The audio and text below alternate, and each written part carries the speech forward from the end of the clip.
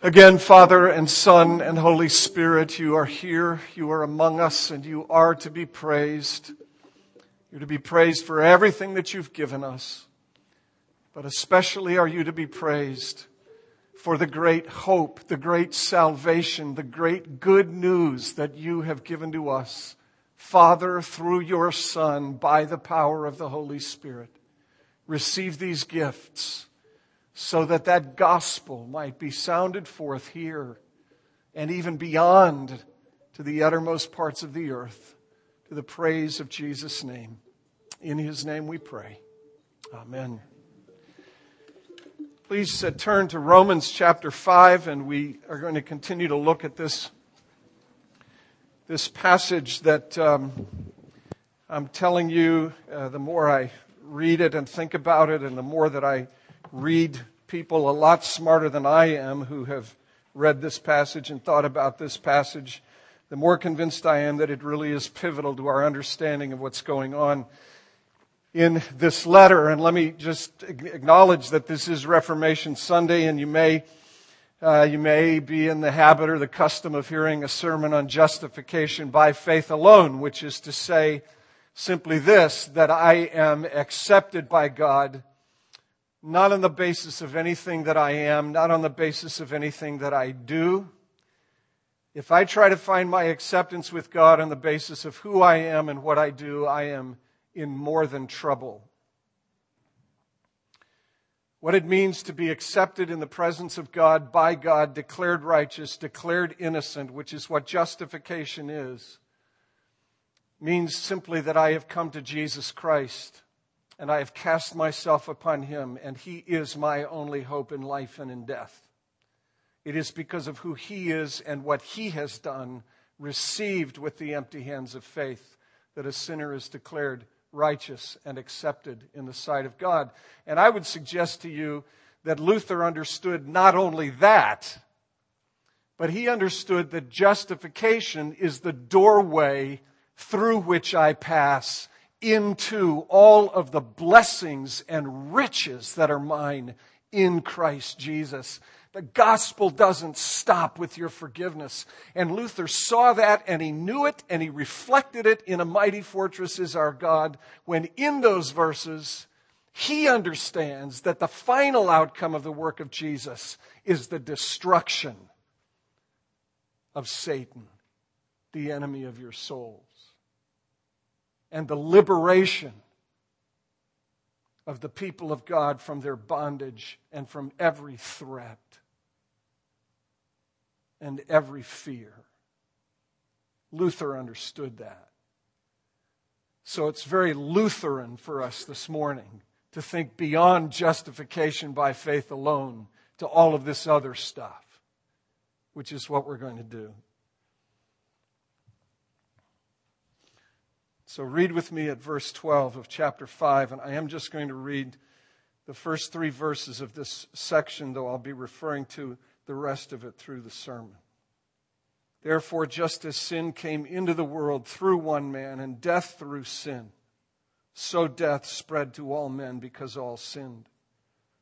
For sin indeed was in the world before the law was given, but sin is not counted where there is no law. Yet death reigned from Adam to Moses, even over those whose sinning was not like the transgression of Adam, who was a type of the one who was to come. Let's pray. Lord Jesus, again, I want to ask you that somehow, in these next minutes, you would set before us the wonder and the beauty of your own person. I pray that you would grow large for all of us as we think about these words and as we seek to think your thoughts after you. Please come and help us by your Spirit. We ask in your name. Amen. You may be seated. What Paul is arguing for in this letter is the gospel. That's what he says in the first verse of this letter, Romans 1:1. And what is interesting, and it's been a long time since we were in Romans 1:1, so I want to take you back there to the very beginning just very quickly and point out this thing that to me is very interesting. The first thing that he says about the gospel, after he identifies himself as Paul, a slave of Jesus Christ, a servant, a slave of Jesus Christ, called to be an apostle, that is somebody who is sent with a message, who doesn't have his own message, who is commissioned by someone, entrusted by someone with a message. He is a slave and he is apostle. He is not self-appointed. These are not ideas that he dreamed up out of his own head. This is the gospel which has been entrusted to him. After he says all of that stuff, the first thing that he says about the gospel is that it is the gospel of God. It is the gospel of God. And that ought absolutely to stop you in your tracks, cause you to sit down, marvel, wonder, and pour out your heart in praise to God Himself. This is the good news, the great good news. It is the great good news that comes from God, and it is the great good news that is about God. You don't have to choose. The preposition can be translated and should be translated, I think, both ways. It's the good news from God and it's the good news about God, Father and Son and Holy Spirit, and what they are doing and what they have done and what they will do. It's the gospel of God. That's what we're talking about in this letter, and what Paul has led us through is our need. And then he's led us to Jesus in 3:21 and following, and then he's talked about Abraham, who is the model, the illustration, the picture of how it is that a person comes into right relationship with God. And after having talked about Abram, then in these first 11 verses of this chapter, he talks about these blessings that are ours. You see, justification by faith. We have peace with God. We have access into this grace in which we stand permanently, fixedly, and we have hope of the glory of God. We rejoice. We boast in the glory of God. We even boast in our sufferings. And we can boast in our sufferings because they're temporary in the first place. Paul's going to say in chapter 8, they're light and they're momentary when compared with the surpassing glory that will be revealed in us and to us. That's Romans chapter 8. We can rejoice in them because what they do is detach us from hopes that can't support, can't sustain, will never satisfy. And they attach our hearts to the one hope that will never fail us, God Himself, in Jesus Christ. So that at the end of the day, what we find is that we are rejoicing in God Himself. That's the first 11 verses. This gospel is great good news, and it leads to rejoicing if we stop and if we think and if we reflect and if we do the hard work of believing it. Of believing it. There is a rejoicing that comes out of it. And then we come to these verses 12 to 21, and there's a ton of stuff in here that's difficult to wrap our brains around.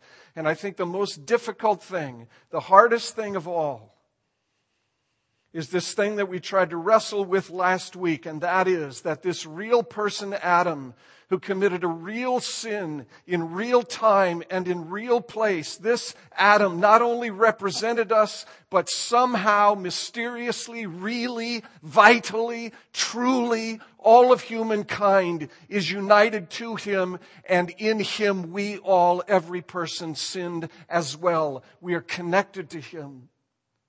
We are in Him, and we sinned in Him. And that is the first and original sin. And because of that first and original sin, one in which we somehow mysteriously participate, we all have died. That is the thing that is very difficult to get our brains around, impossible to grasp. I read more commentators about it this week, and the wise and humble ones said, I don't understand this. But understanding, you see, this is the thing we have to be careful about. Understanding fully comprehending to my personal satisfaction the things that are said in the Scriptures about God and about me, my understanding them simply cannot be the final litmus test of truth. It can't be. I say to my Inquirers class all the time, I say to this church all the time, if you're new here, I quote my friend Steve Brown, who said there are 3 things you got to understand if you're going to get along in the Christian life. God is God, you are not, and sin confuses the first 2. It's funny, it's clever, and it is profoundly insightful. There are 2 things that are true of me. I am finite and I am flawed, and the finite and flawed simply cannot be the final arbiter of what is true. And so while I can't get my mind around this and fully understand it, at some point I have to come to the place where I accept that God, who is infinite and perfect, speaks truth, and when He speaks truth, He can be trusted. And what He is telling me is that somehow I have a connection to, a union with Adam, and when he sinned, I sinned, and when he died, I died. And while I may not be able to grasp how that happens, I may not be able to understand that union with Christ or with Adam in his disobedience and sin, the thing that I do understand and cannot fail to understand is the reality of death. Death, I do understand. And death is universal and unambiguous, no matter the language I use to try to pacify it. I can say passed on. I can say passed away. I can say, as my wife reminded me what the Salvation Army says, promoted to glory.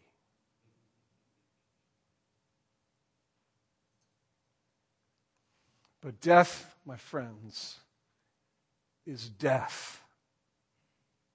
And death comes to us all. And what Paul is doing here in these verses is telling us, on the one hand, how we got into this mess, a mess which the Bible describes with this singularly potent and powerful word, death, and how we get out of this mess which we are in. And we get out of this mess we are in by a new union with a new Adam, a second Adam who brings eternal life, a life which extends to every aspect of human life and existence. As one commentator has put it, this passage, verses 12 through 21, tells us about 2 men, 2 acts with 2 very different results. And in it, we get a glimpse. In this passage, we get a glimpse of the majesty and the wonder and the beauty and the diversity and the multifaceted nature of the work of the second man, Jesus Christ, who brings a very different set of results from his very different act, an act of obedience as opposed to an act of disobedience. You can see it throughout the passage. You can see the comparison of the 2 persons, Adam and Christ, in verses 12 and 14. In verses 15 and 16. And you can see the acts of these 2 persons, these different persons. Verse 15, one man's trespass. Verse 16, one man's sin. Again in verse 17, one man's sin. And then in verse 19, the contrasting act, one man's obedience. And then you see throughout the results. In the case of the one man and his act of disobedience, it is death resulting from sin, flowing down across all of life, touching all of history, and extending to all people. And as a result of the obedience of the second man, life results, flowing down across and touching and restoring all of life for all who believe in the second Adam, Jesus Christ. Death versus life. Why has Jesus Christ come into the world? Why has he appeared? What has he undertaken to do? He has come into the world to square off with, to confront, and to destroy death in all of its aspects, in all of its multifaceted nature. Read verses 17 and 21. If because of one man's trespass death reigned through that one man, much more will those who receive the abundance of grace and the free gift of righteousness reign in life through the one man, Jesus Christ. In verse 21, so that as sin reigned in death, grace also might reign through righteousness, leading to eternal life through Jesus Christ. See, there are dominions, there are realms, death and life. These are powers, death and life. And Jesus Christ, who is life, has come into the world to destroy the dominion of death and establish the dominion of life, the reign of life for all who receive it, touching every aspect of what it is to be a human being living in the world that God has made. Much more will those who receive the grace of God in Jesus Christ reign in life through and in and with and by the one man, Jesus Christ. And I said this to the Inquirer's class, and I want to say it to you. I sometimes grow weary and impatient at our inclination to trivialize death. And I want to suggest to you that the extent to which we trivialize and diminish the reality of death is the extent to which we will trivialize and diminish the person and work of Jesus Christ. Let me say it again. Lovingly, I hope you know it. The extent to which we trivialize and diminish the reality of death is the extent to which we will trivialize and diminish the multifaceted nature of the person and work of Jesus Christ. Theoretically, I have 17 minutes left.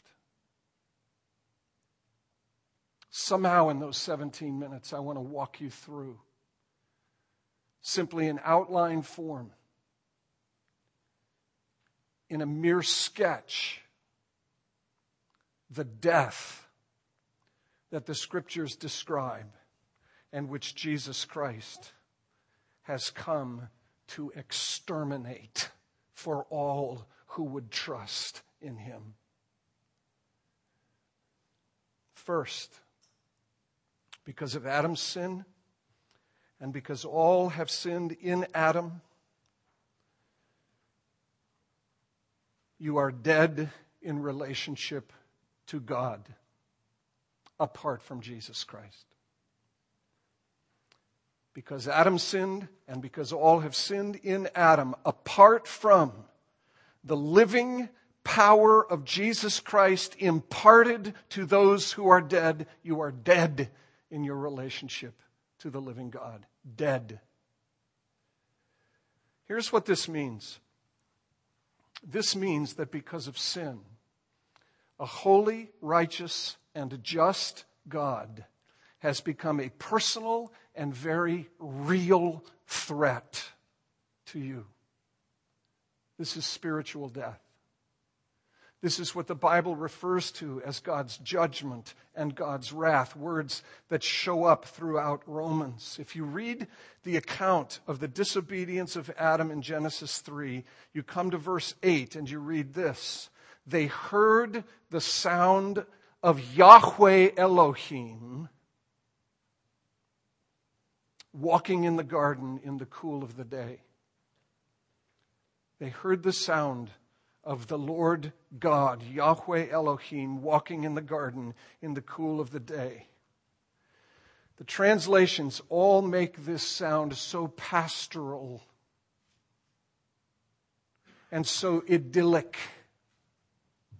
so pleasant, so desirable.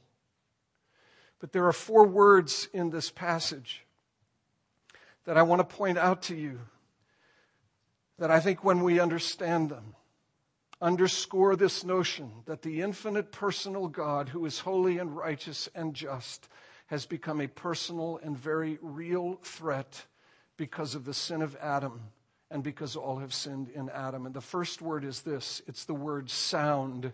It is literally the Hebrew word for voice. They heard the voice of the Lord God. And verse 9 tells us what the voice said. The voice said, "Where are you?" And I've made this point before with you, that the infinite personal God who is really there, who knows all things actual, possible, in all of their actual and possible relationships, certainly knew precisely where Adam and Eve were. The question was not asked because he lacked information. The question was asked because the rebels had rebelled and the rebels needed to know where they were. Where are you? And the second word in that passage is the word walking. And in the original, the verb is in an intensive form, and it describes walking with intention and purpose.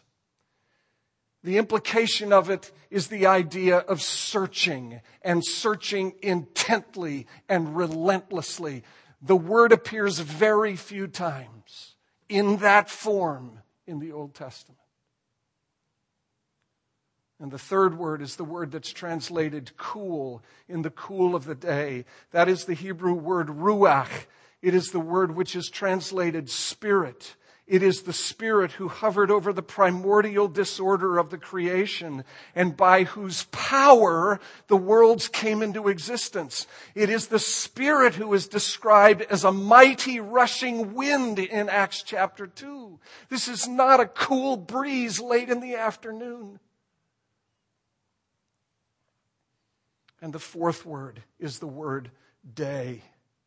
And it is the word that takes shape through the rest of the Bible as the day of the Lord.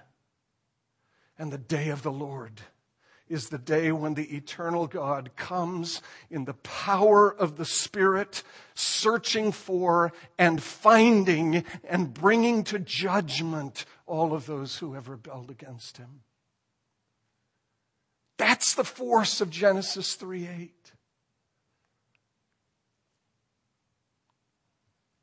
The God who displays himself as benevolent friend becomes terrifying threat and judge because of the sin of Adam. And so what does God do? What does God the Father do? God the Father has given his Son, and he has made his Son, the sin-bearing substitute, the object of his relentless pursuit. And rather than bringing those for whom Jesus has died before the bar of judgment, he brings his own Son before the bar of judgment. And instead of God's wrath and relentless anger, righteous indignation against sin and rebellion falling upon sinners, it falls upon Jesus, who is the gift of grace to those who will receive him, and the threat is past. Second, because of Adam's sin, we die to goodness. Because of Adam's sin, we die to goodness. We die to moral ability. Look at the words in the text. Look at verse 17 again. Please understand, I'm not the one saying this. Don't shoot the messenger. I mean, you can. People have.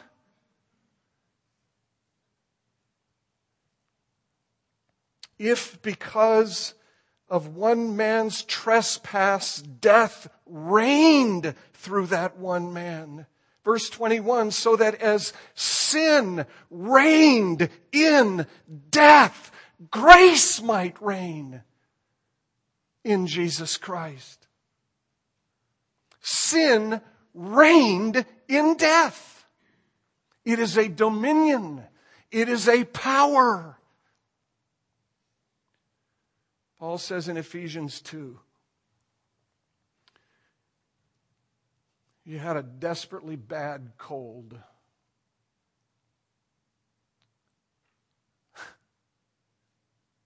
You had a desperately broken arm. You had a terribly twisted ankle. You were dead in your trespasses and sins, he says. Why do the Scriptures use language that is so piercing, penetrating, powerful? Because the Scriptures want to convey to us the notion of fundamental inability. Dead with respect to goodness. I want to be careful here. I want to be pastoral. I want to be sensitive. I want to be understanding. But I want to ask us this question. When will we start reading our Bibles and stop referring to and arguing for free will?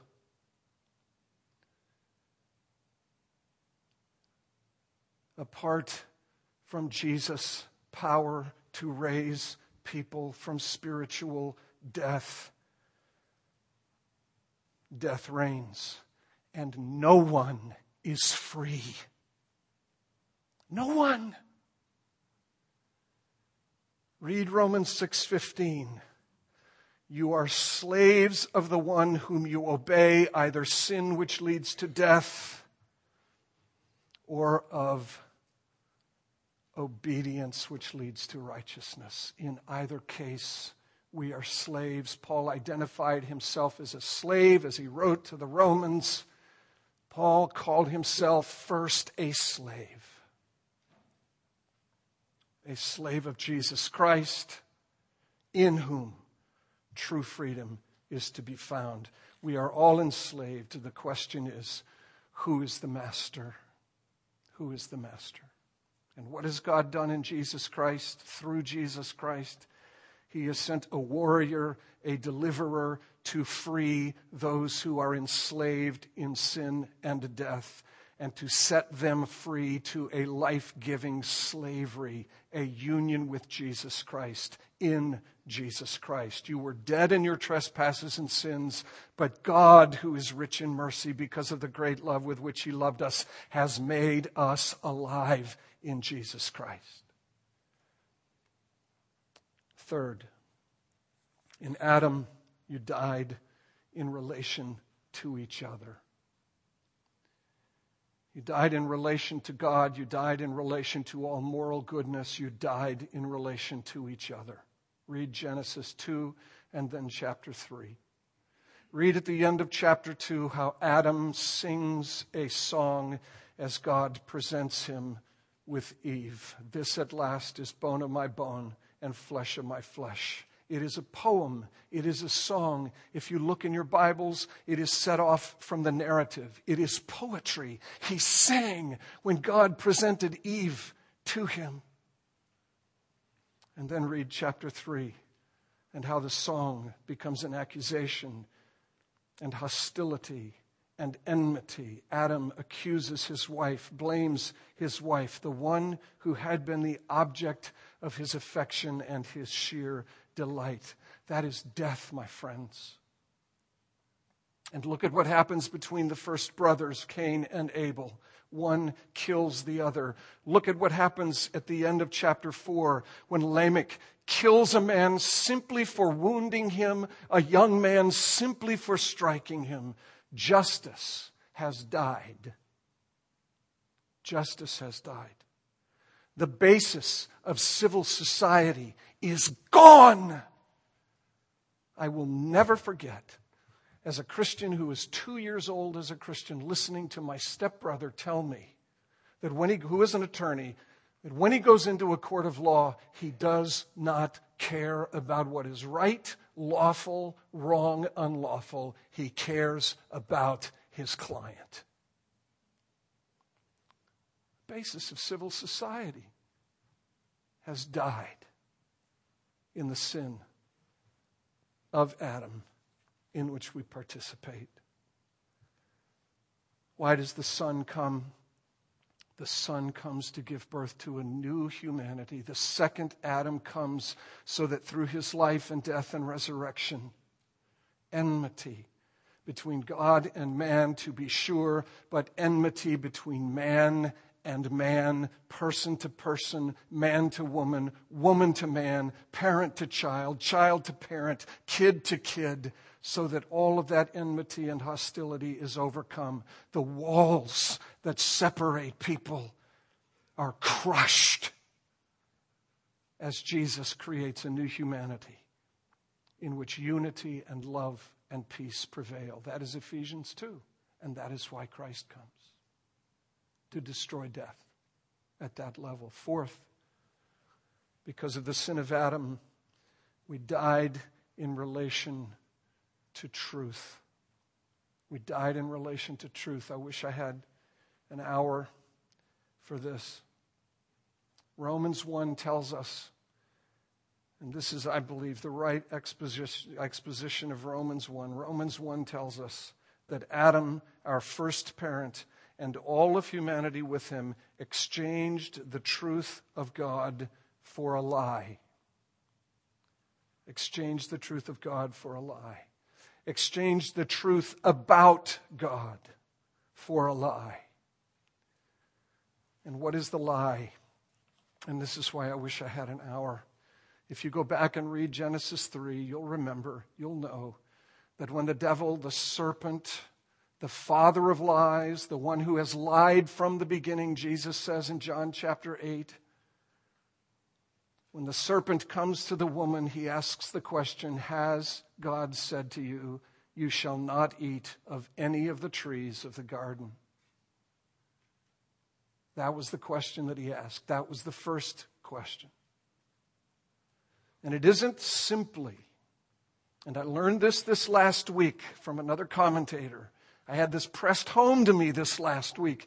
It isn't simply that Satan tempted Eve to question the truth of God, the truth that comes from his lips. It isn't simply that Satan tempted Eve to question the truth of God. More deeply, more significantly, Satan challenged her to question the truth about God, and specifically and precisely His goodness. His goodness. That is what he challenged Eve. God isn't really good. If he were really good, he'd give you everything.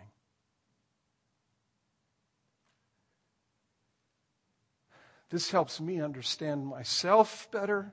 This helps me understand what I've tried to say to you so frequently. The hardest thing in the Christian life is believing. And in the midst of all of the things that we have to suffer through and endure, the question that is at the center of the question of how do I believe is the question, is God really good for me? And Eve believed the lie. Believed the lie which challenged the truth about God and whether or not he was good. And so what does God do? What does God do? He sends Jesus. And why does Jesus come into the world? Jesus comes into the world to tell me the truth about God, to be sure. But Jesus comes into the world to show me the truth about the Father. And how does he show me the truth about the Father? How does he show me that God really and truly is supremely good? The cross. The cross. That is how I know that the Father is good. Look at the cross.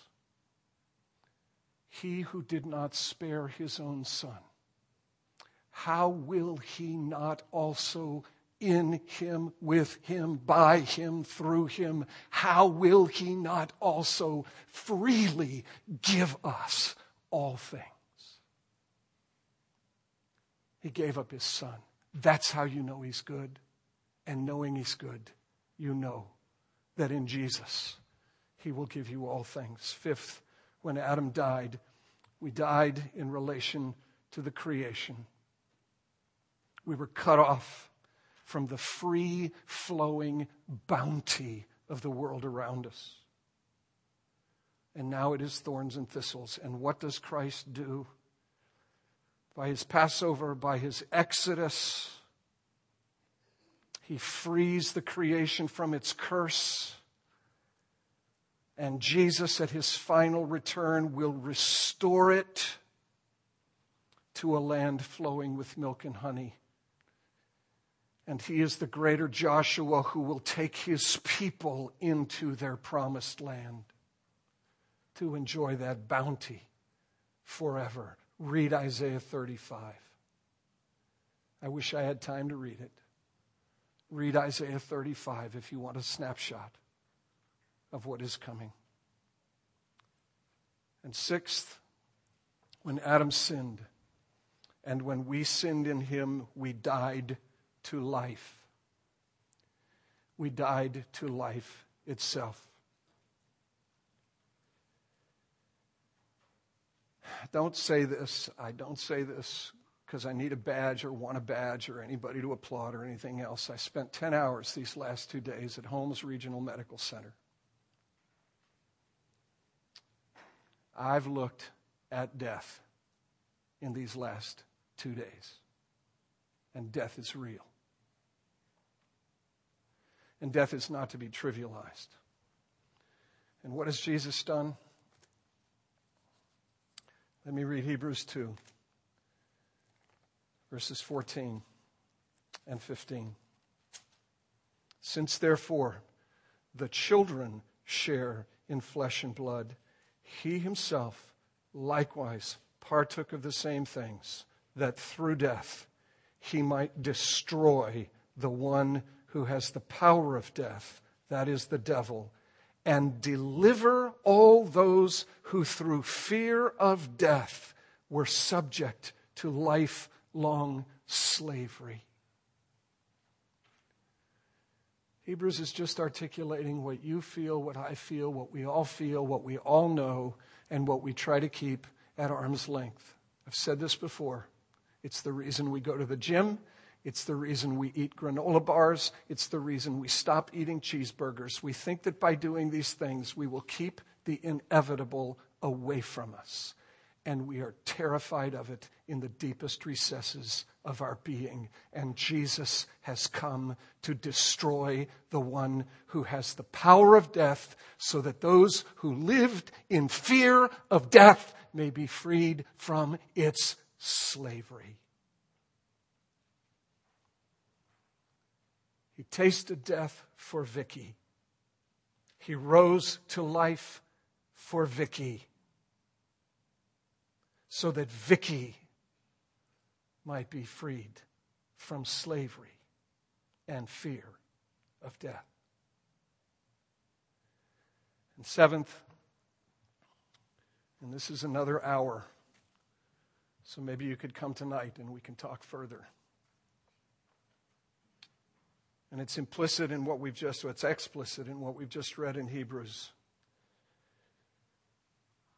When Adam sinned, and when we sinned in him, we died in relationship to Satan. Adam was given dominion over the whole of the creation, and when he sinned, he lost that dominion and came under the dominion of death and hell and the devil. And what does Jesus do? 1 John 3, verse 8. Whoever makes a practice of sinning is of the devil, for the devil has been sinning from the beginning. The reason the Son of God appeared was to destroy the works of the devil, not imprison them, not imprison him, not restrain, destroy. We don't minimize death. We don't minimize death in any of its forms, in any of its expressions. We stare it squarely in the face so that we may more fully understand and magnify the person of Jesus and the work of Jesus, who comes as the second Adam to reverse all of the ravaging effects of the sin and disobedience of the first Adam. Let's pray together.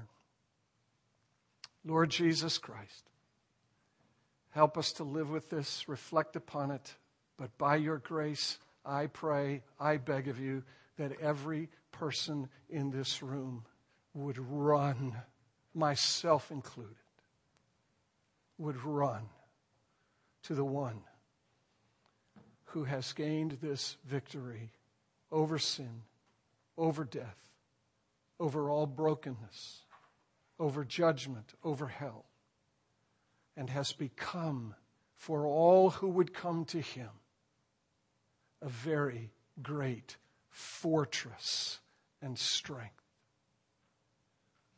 Lord, I pray that for myself and for us all. In Jesus' name, amen.